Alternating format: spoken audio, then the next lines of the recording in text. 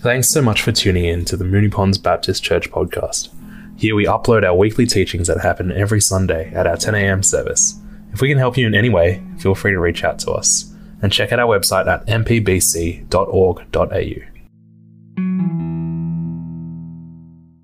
Good morning again. Today our reading comes from the book of Matthew 20, verses 1 to 16. And I'm reading from NIV version. For the kingdom of heaven is like a landowner who went out early in the morning to hire workers for his vineyard. He agreed to pay them a denarius for the day and sent them into his vineyard. About 9 in the morning, he went out and saw others standing in the marketplace doing nothing. He told them, "You also go and work in my vineyard, and I will pay you whatever is right." So they went. He went out again about noon and about 3 in the afternoon and did the same thing. About 5 in the afternoon, he went out and found still others standing around. He asked them, "Why have you been standing here all day long doing nothing?" "Because no one has hired us," they answered. He said to them, "You also go and work in my vineyard." When evening came, the owner of the vineyard said to his foreman, "Call the workers and pay them their wages, beginning with the last ones hired and going on to the first ones." Verse 9, the workers who were hired about 5 in the afternoon came and each received a denarius. So when those came who were hired first, they expected to receive more, but each one of them also received a denarius. When they received it, they began to grumble against the landowner. Verse 12, these who were hired last worked only 1 hour, they said, and you have made them equal to us who have borne the burden of the work and the heat of the day. But he answered one of them, "I am not being unfair to you, friend. Didn't you agree to work for a denarius? Take your pay and go. I want to give the one who was hired last the same as I gave you. Don't I have the right to do what I want with my own money? Or are you envious because I am generous?" Verse 16, so the last will be first, and the first will be last. This is the word of the Lord. Good morning. Wow, it's great to be here this morning. The thing is, the good thing about preaching on a Sunday morning is the exercise that we have to do to carry this lectern here. It's pretty heavy. I don't know whether you've tried it. Before I go on to sharing God's word with you, I've been asked to announce the fact that on Monday, the leadership team sort of met, and it was agreed to appoint someone to become the children's ministry pastor.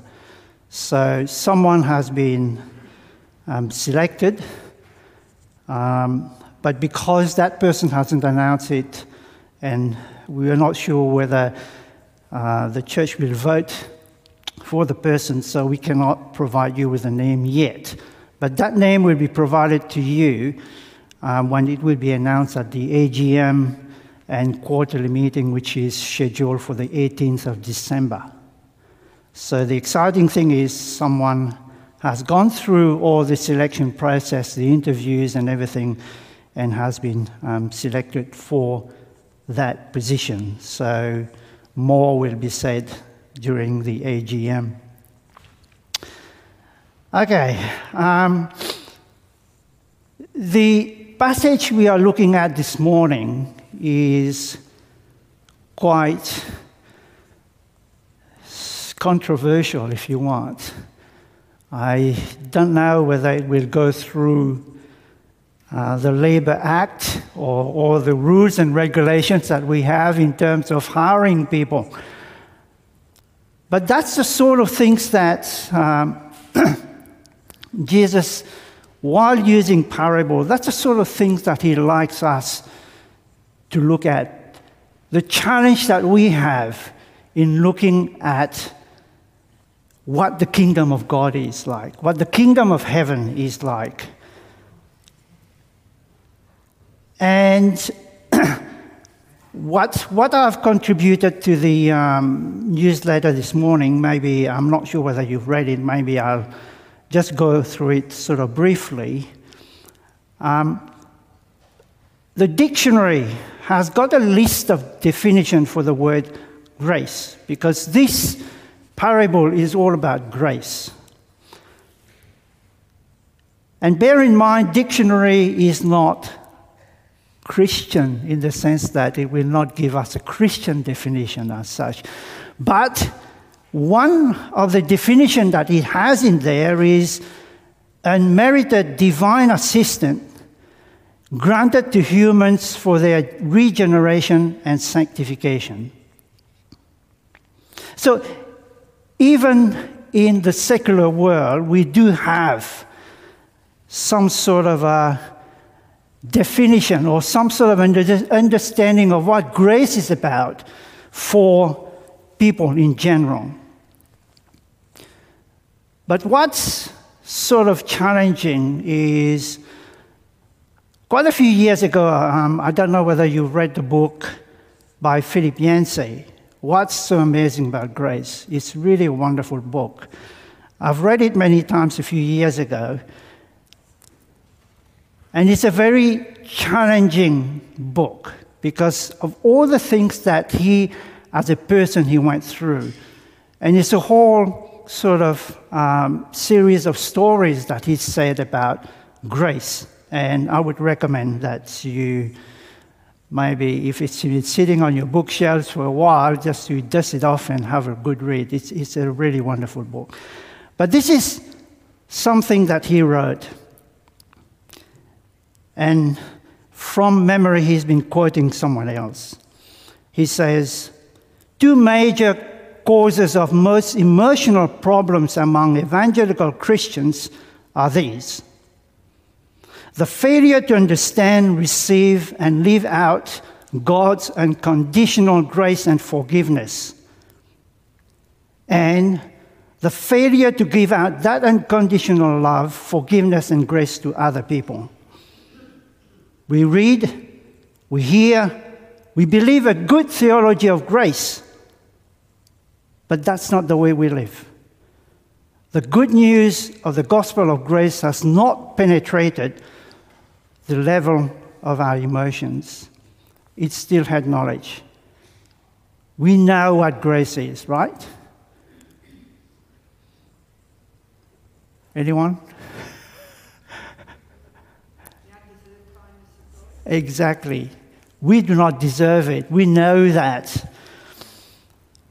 But the challenge we have is that's not how we are living that. And I think in the gospel reading that we did this morning from Matthew 20, Christ is telling us a bit about how the kingdom of heaven is. And to summarize it very briefly, he says that a landowner went out and hired workers because in those days, for the harvest, they needed more workers to come in and harvest. It's not like now where everything is mechanized.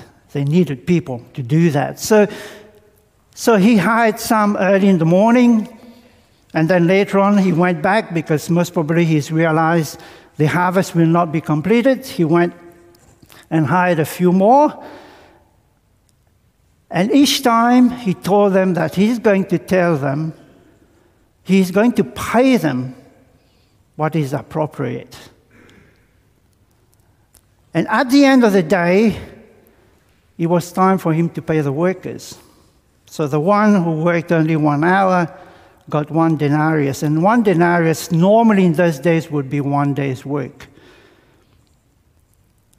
And the other thing is, The one who worked 3 hours got 1 denarius. The one who worked 5 hours got 1 denarius. The one who worked 8 hours got 1 denarius. And it seems that this particular landowner, he was not a good business person, was he?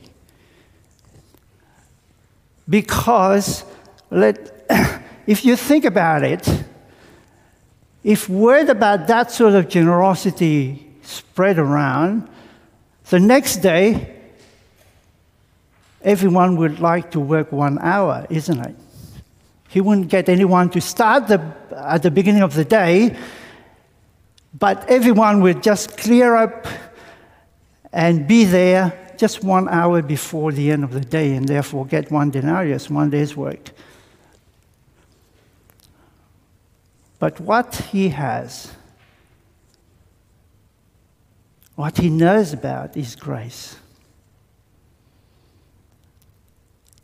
So even though those people got paid the same amount, he knows that those people, because they were looking for work, because they had needs, so he's been gracious and generous, and so he's passed on that generosity to those people by providing for their needs. Now we know that. We know that they do not, those who work 1 hour or 3 hours or 5 hours, they do not deserve that 1 day's work. But this is what he's decided to give them. And for us who are believers, we know that we do not deserve God's grace. Because we know that nothing that we can do will put us in a position to deserve God's grace. It's a gift, isn't it? It's a gift that's been given to us, and it's a gift that we can receive. But we have to receive that. And in that same book, this is what Philippians says. He says that part of our problem in understanding the nature of grace itself is that grace is scandalous. It's hard to accept. It's hard to believe. It's hard to receive. And grace shocks us when it's offered. It's truly not of this world. It frightens us with what it does for sinners. And he continues, however, all we have to do is read the scriptures to see that God starts with prostitutes and works downwards from there. Grace is a gift that costs everything to the giver and nothing to the receiver. It is given to those who don't deserve it, barely recognize it, and hardly appreciate it. That's why God alone gets the glory in our salvation, because Christ did all the work when he died on the cross for each of us.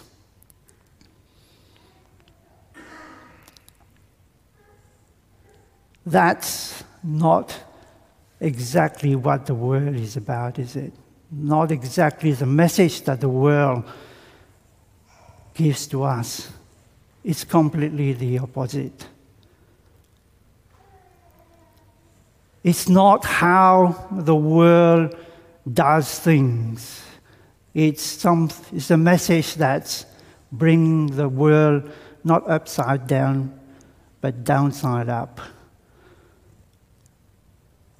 I think the issue we have today is that we tend to accept maybe a toned-down version of what grace really is about. True, we emphasize God's love and forgiveness. but we ignore the fact that Jesus called his people to walk in wholehearted obedience to our Lord Jesus Christ. We emphasize on forgiveness, but not much on repentance. We emphasize receiving God's blessing without the call to obedience. We like to receive, but how do we respond to what we received? God has paid the price. Jesus paid the price for us, the ultimate price for us on the cross. How do we respond to that? We accept his gift, but we do little with it. We just keep it without using the gift that he's given to us. Now, the Bible itself distinguishes two types of grace. One is called common grace, and the other one is special grace. It's a bit theology, but I try to simplify the whole thing. Okay? It's not a theological class. I will simplify it just to give you an idea of what grace, how God really is gracious. Common grace is that goodness that God shows to everyone without exception. For example, the sun rises on everyone, the good or the evil. He sends rains on the righteous and the unrighteous as well, and that's from an illustration that in Matthew. So we both, all of us, the whole world, we enjoy the blessing of God. The sunrise, the rain, and the trees, all the plants that grows up and all those. We enjoy that.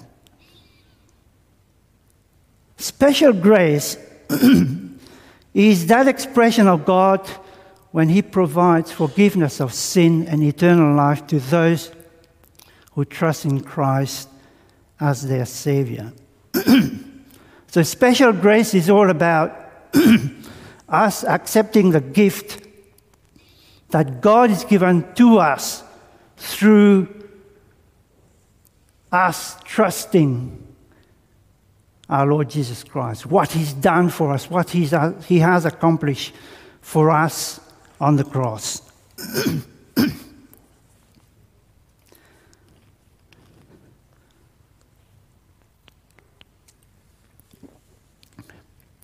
So as believers in Christ, we are justified by the gift of his grace through the redemption, the buying back which we have as a result of Christ's death on the cross.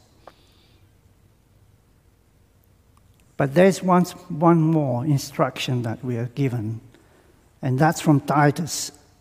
Small book written by Paul to Titus. And this is what it says. In Titus chapter 2, verses 11 to 13, it says, "For the grace of God has appeared that offers salvation to all people." That's the grace of God. That's a gift that God has given to us. And in verse 12 it says, it teaches us to say no to ungodliness and worldly passion, and to live self-control, upright, and godly lives in this present age. And that applies to us as well. While we wait for the blessed hope, the appearing of the glory of our great God and Savior, Jesus Christ. So that's the response that he's asking us. He's provided us with the gift, the grace of God. It's free, true. But how do we use that gift? For example, when you get a gift, Christmas is not far away. How many days did we say? 13 days or 14 days we have the All Things Christmas. There will be lots of things, lots of gifts that we can get. So what if you get a gift from someone and you just leave it to one side? It's a waste, isn't it? That's the sort of illustration. That's the sort of things that God is asking us to do with the gift, is to open that gift and make use of that grace. And one way we can respond to the grace, the gift that He's given to us, is to say no to ungodliness and worldly passion, to live self-controlled, upright, and godly lives in this present age. And also in 1 Peter chapter 4, verses 10 and 11, it's also an illustration on how we can respond to God's grace. It says, each of you should use whatever gift you have received to serve others. To serve others as faithful stewards of God's grace in its various forms. If anyone speaks, they should do so as one who speaks the very words of God. That's a challenge. When we speak, here it's saying we should speak as one who speaks the very words of God. If anyone serves, they should do so with the strength God provides, so that in all things God may be praised through Jesus Christ. To Him be the glory and the power forever and ever. Amen. That's the challenge we have. The words that we say should reflect the very words of God. And when we serve, it's not about me, it's not about what I can achieve, it's not about how I can go forward in my life.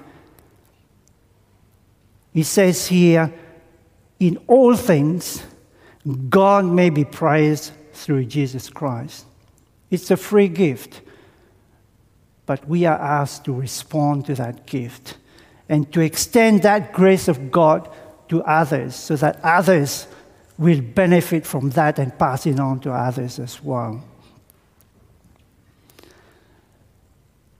And that includes believers, non-believers, all those around us.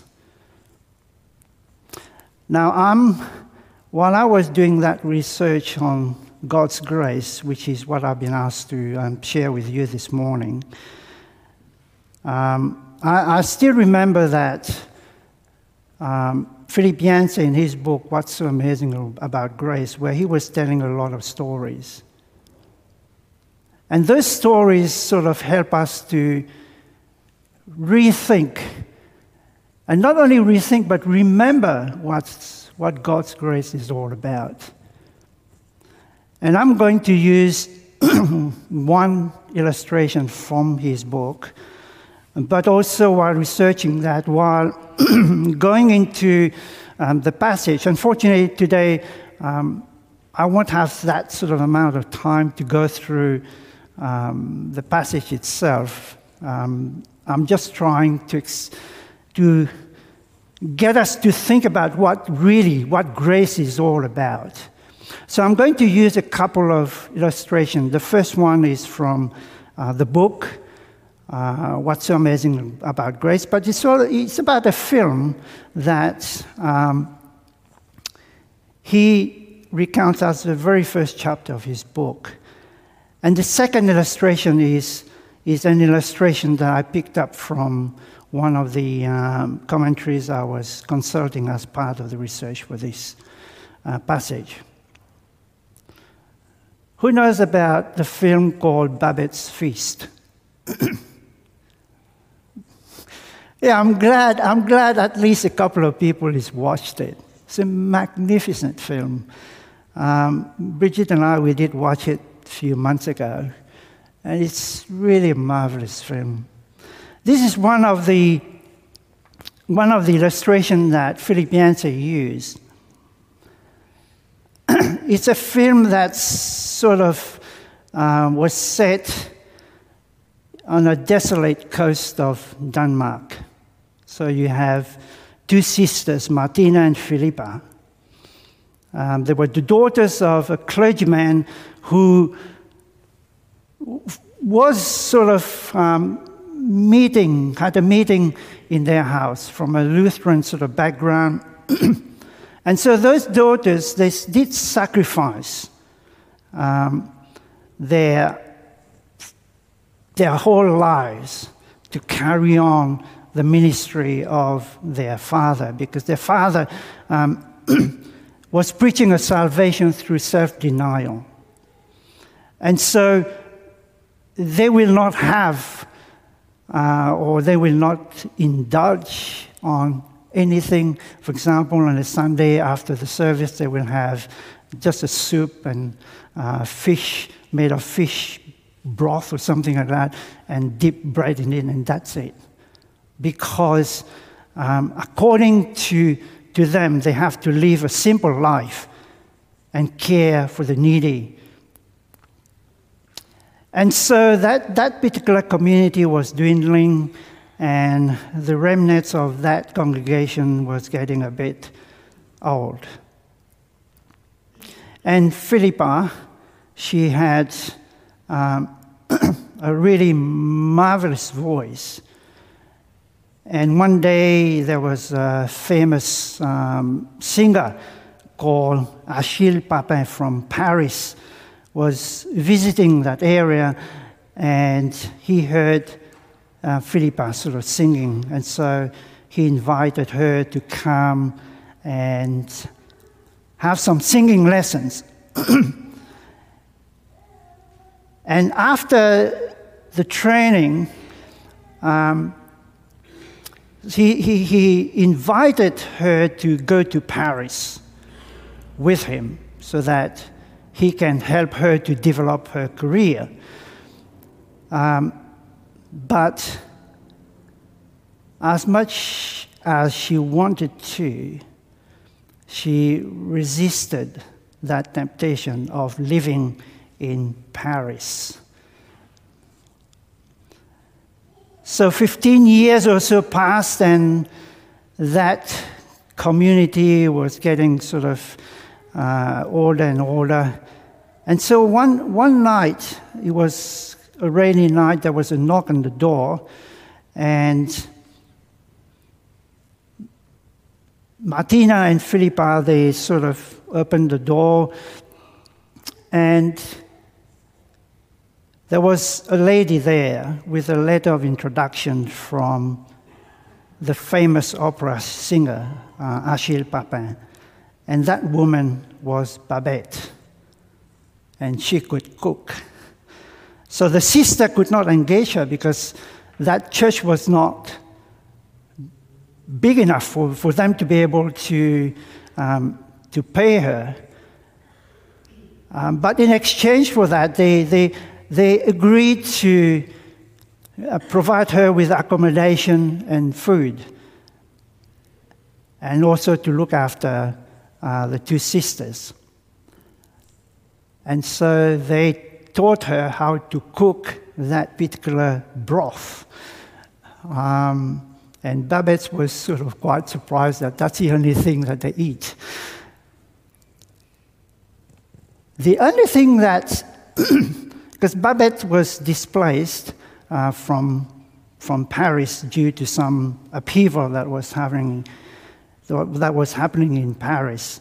And so the only tie she had was that every year she would renew a lottery ticket. And about 12 years later, after she went to Denmark, 12 years later, she got a letter informing her that she's won the lottery. 10,000 francs in those days was a lot of money. And so the sisters were a bit concerned that Babette will soon leave them. And so they started talking about the celebration of the 100th anniversary since the birth of their father. And Babette sort of overheard the conversation, and she told the sisters, well, in the past 12 years I've asked no favors of you. I ask one now. Will you let me prepare a meal for the anniversary service of your father's birth? And after tossing around, the sisters thought that they could not refuse that. So they accepted with a bit of apprehension about what's going to happen. And so after accepting that, Babette sort of ordered the food that was coming from France. And their apprehension became fear when they started seeing crates of quails and champagne and wine and vegetable and truffles and pheasants and ham and a live turtle. So they were a bit concerned about that, because their father warned them about the earthly pleasures. And so because they cannot refuse the meal, they resolved to eat. That is, the whole congregation, after talking about that, they resolved to eat without comment, without complaint, without compliment as well to Babette. So the feast came along, and the 11 members arrived because they invited some people to come in as well. And one of them was a general in the army who used to know the family, who used to, at one stage, courted with Martina, one of the two sisters, but because of the worldly thing, he had to go away, and Martina didn't accept that. So on that day, after they've taken the seat, Babette transformed the dining room. So the guests, so they were sitting there, sort of remembering the pledge that they are not going to complain, they are not going to make any comment, they are not going to enjoy it, right? And when the meal started coming through, and they started testing the champagne, the whole atmosphere started changing. Right? They were sort of offered a sumptuous meal, something that they've never tasted before, and some of them, they started really enjoying it. So as the meal sort of carried on and they started sort of opening up to each other, then they realized that some of them, they really sort of had some issues among themselves. So they started confessing their sins to one another. They started confessing about things that they've done, about things that they've said to each other, and that they were really sorry for that. And the story of the film ends with two scenes. The first thing is that members go out after the meal into the snow, and they gathered together. They were joining hands together and singing the old hymns of faith that they had. And there was a sense of harmony amongst them and reconciliation happening amongst them.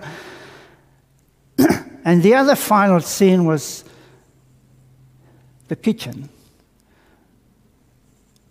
All the things piled high, the dirty plates and all the pots and pans that was used, and Babette was sitting there in the middle, exhausted, and the sisters sort of went into and actually had a chat with Babette. And one of them said, well, it was quite a nice dinner. In spite of the fact that they agreed that they were not going to enjoy the meal and then no compliment and anything, she said to Babette, it was quite a nice dinner.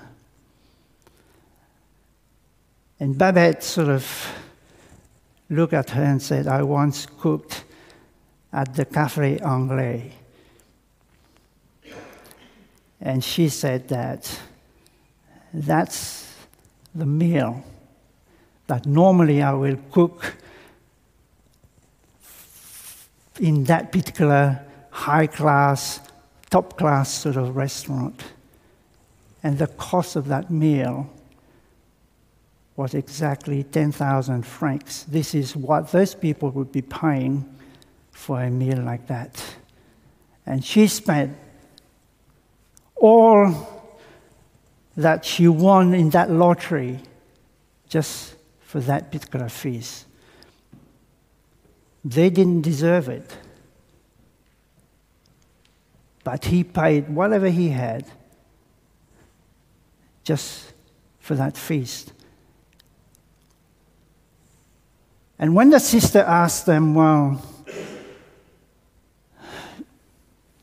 we expect that you will be returning to Paris, isn't it? And she said, well, all my friends, relatives have been killed or imprisoned, and it will be expensive for me to return to Paris. And all that I've won, I've spent it on that meal. And that's how the film ends. That's grace. She spent everything. She's given everything that she's won to feed those people who's lost the whole idea about what faith is all about.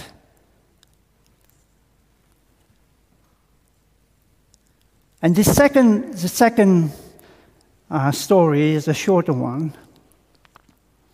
It's about a person named George. Not any George in this room. It's just a name that author picked. And he said it's a true story. And George was sharing that story to the author of the commentary I was using. And this is what he says. George was sitting in a dingy church basement confessing a sordid tale of sexual sin. So after starting with pornography, he moved on to high-priced escort services, but then he hit bottom. His life unraveled, he lost his job, his family disowned him, his wife was leaving him. And now, like the prodigal son, George had finally come to his senses. So when he finished this tale of filth and mercy, George asked to share a poem he had just discovered. And with hands shaking, George unraveled a scrap of paper and told him, that is the author, I've been carrying this all week. And it's one of the most wonderful things I've ever read. You guys have probably never heard this. But it goes like this. Amazing grace, how sweet the sound that saved a wretch like me. I once was lost, but now I'm found, was blind, but now I see. Do you recognize this song? How many times we've sang it? But did it sing in about that amazing grace? And this is what the author said. As tears of joy and relief streamed down his face, I realized that I did not understand God's grace. I have heard that old hymn 1,000 times, and it usually bores me. Grace can leave us angry, stunned, bewildered, delighted, or grateful, but it will never make us bored.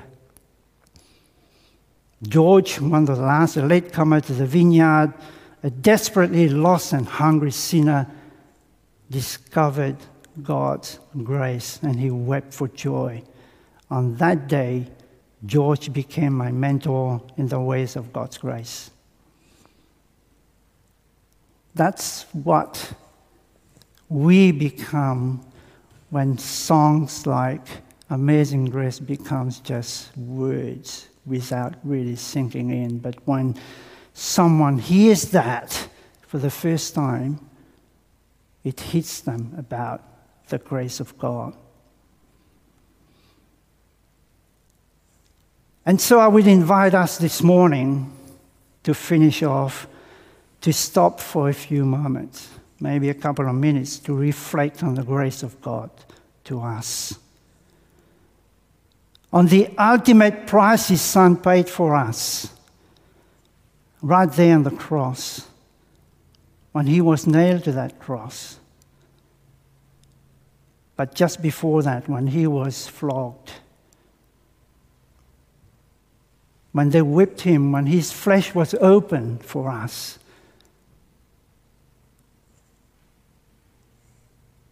He paid that price so that we can have our relationship with God restored. And when we were singing, I believe in Him, I belong to Him, did it sink in that we really belong to Him, to God?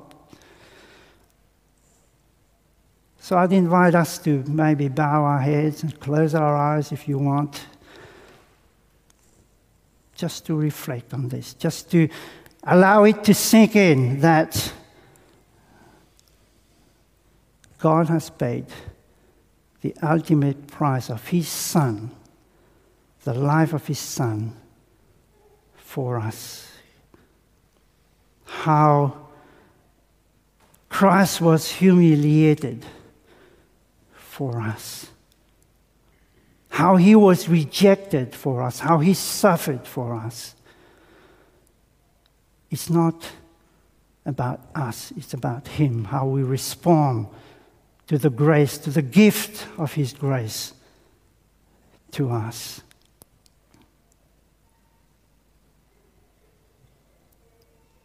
Just let us reflect on how we've taken all these for granted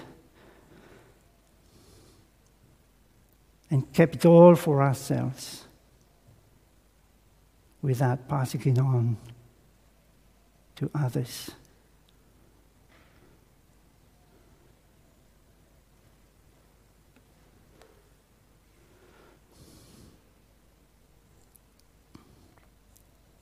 Let us confess to God.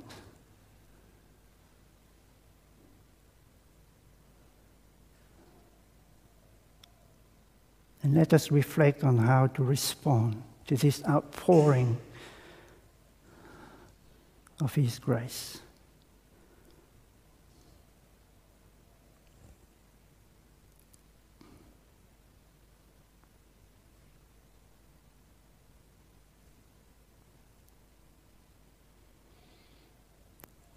Heavenly Father, we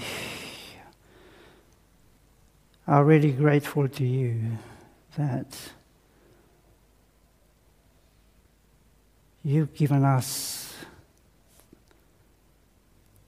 Your grace. As undeserved as we are, but still You've given us this gift, this free gift. But Lord, we do think about the times when we've just put this gift to one side without any response, without opening up the gift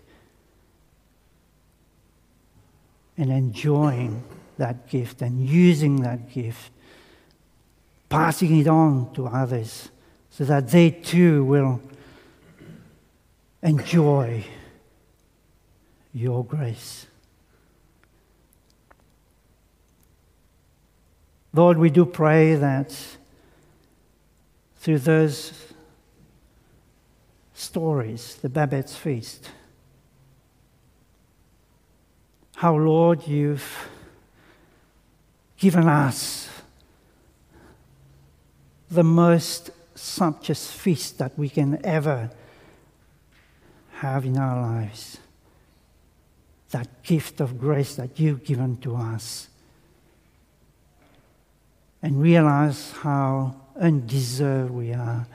How, Lord, we've made our belief in you something which is rigid, something which is not gracious at all. And we confess to that. We pray that, Lord, as we remember the feast, as we remember the way that George reacted to that song, Amazing Grace,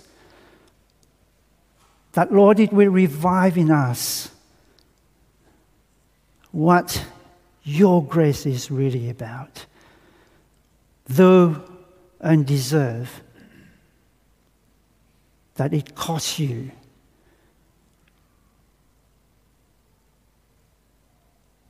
We do not deserve it, but you've given us that gift. May we open that gift and use it to pass on that grace to others as well. To show them the love that you have for them and how much you're willing to open up that grace to those who do not know you yet. So, Lord, thank you once more that your word is available to us, for us to learn, for us to just allow to sink in such a way that we allow you to guide us, to lead us into living a life that is worthy of your call to us. We thank you, Lord, for your presence with us this morning, and may you continue to bless us, but also to challenge us. We thank you, Lord, in Christ's name. Amen.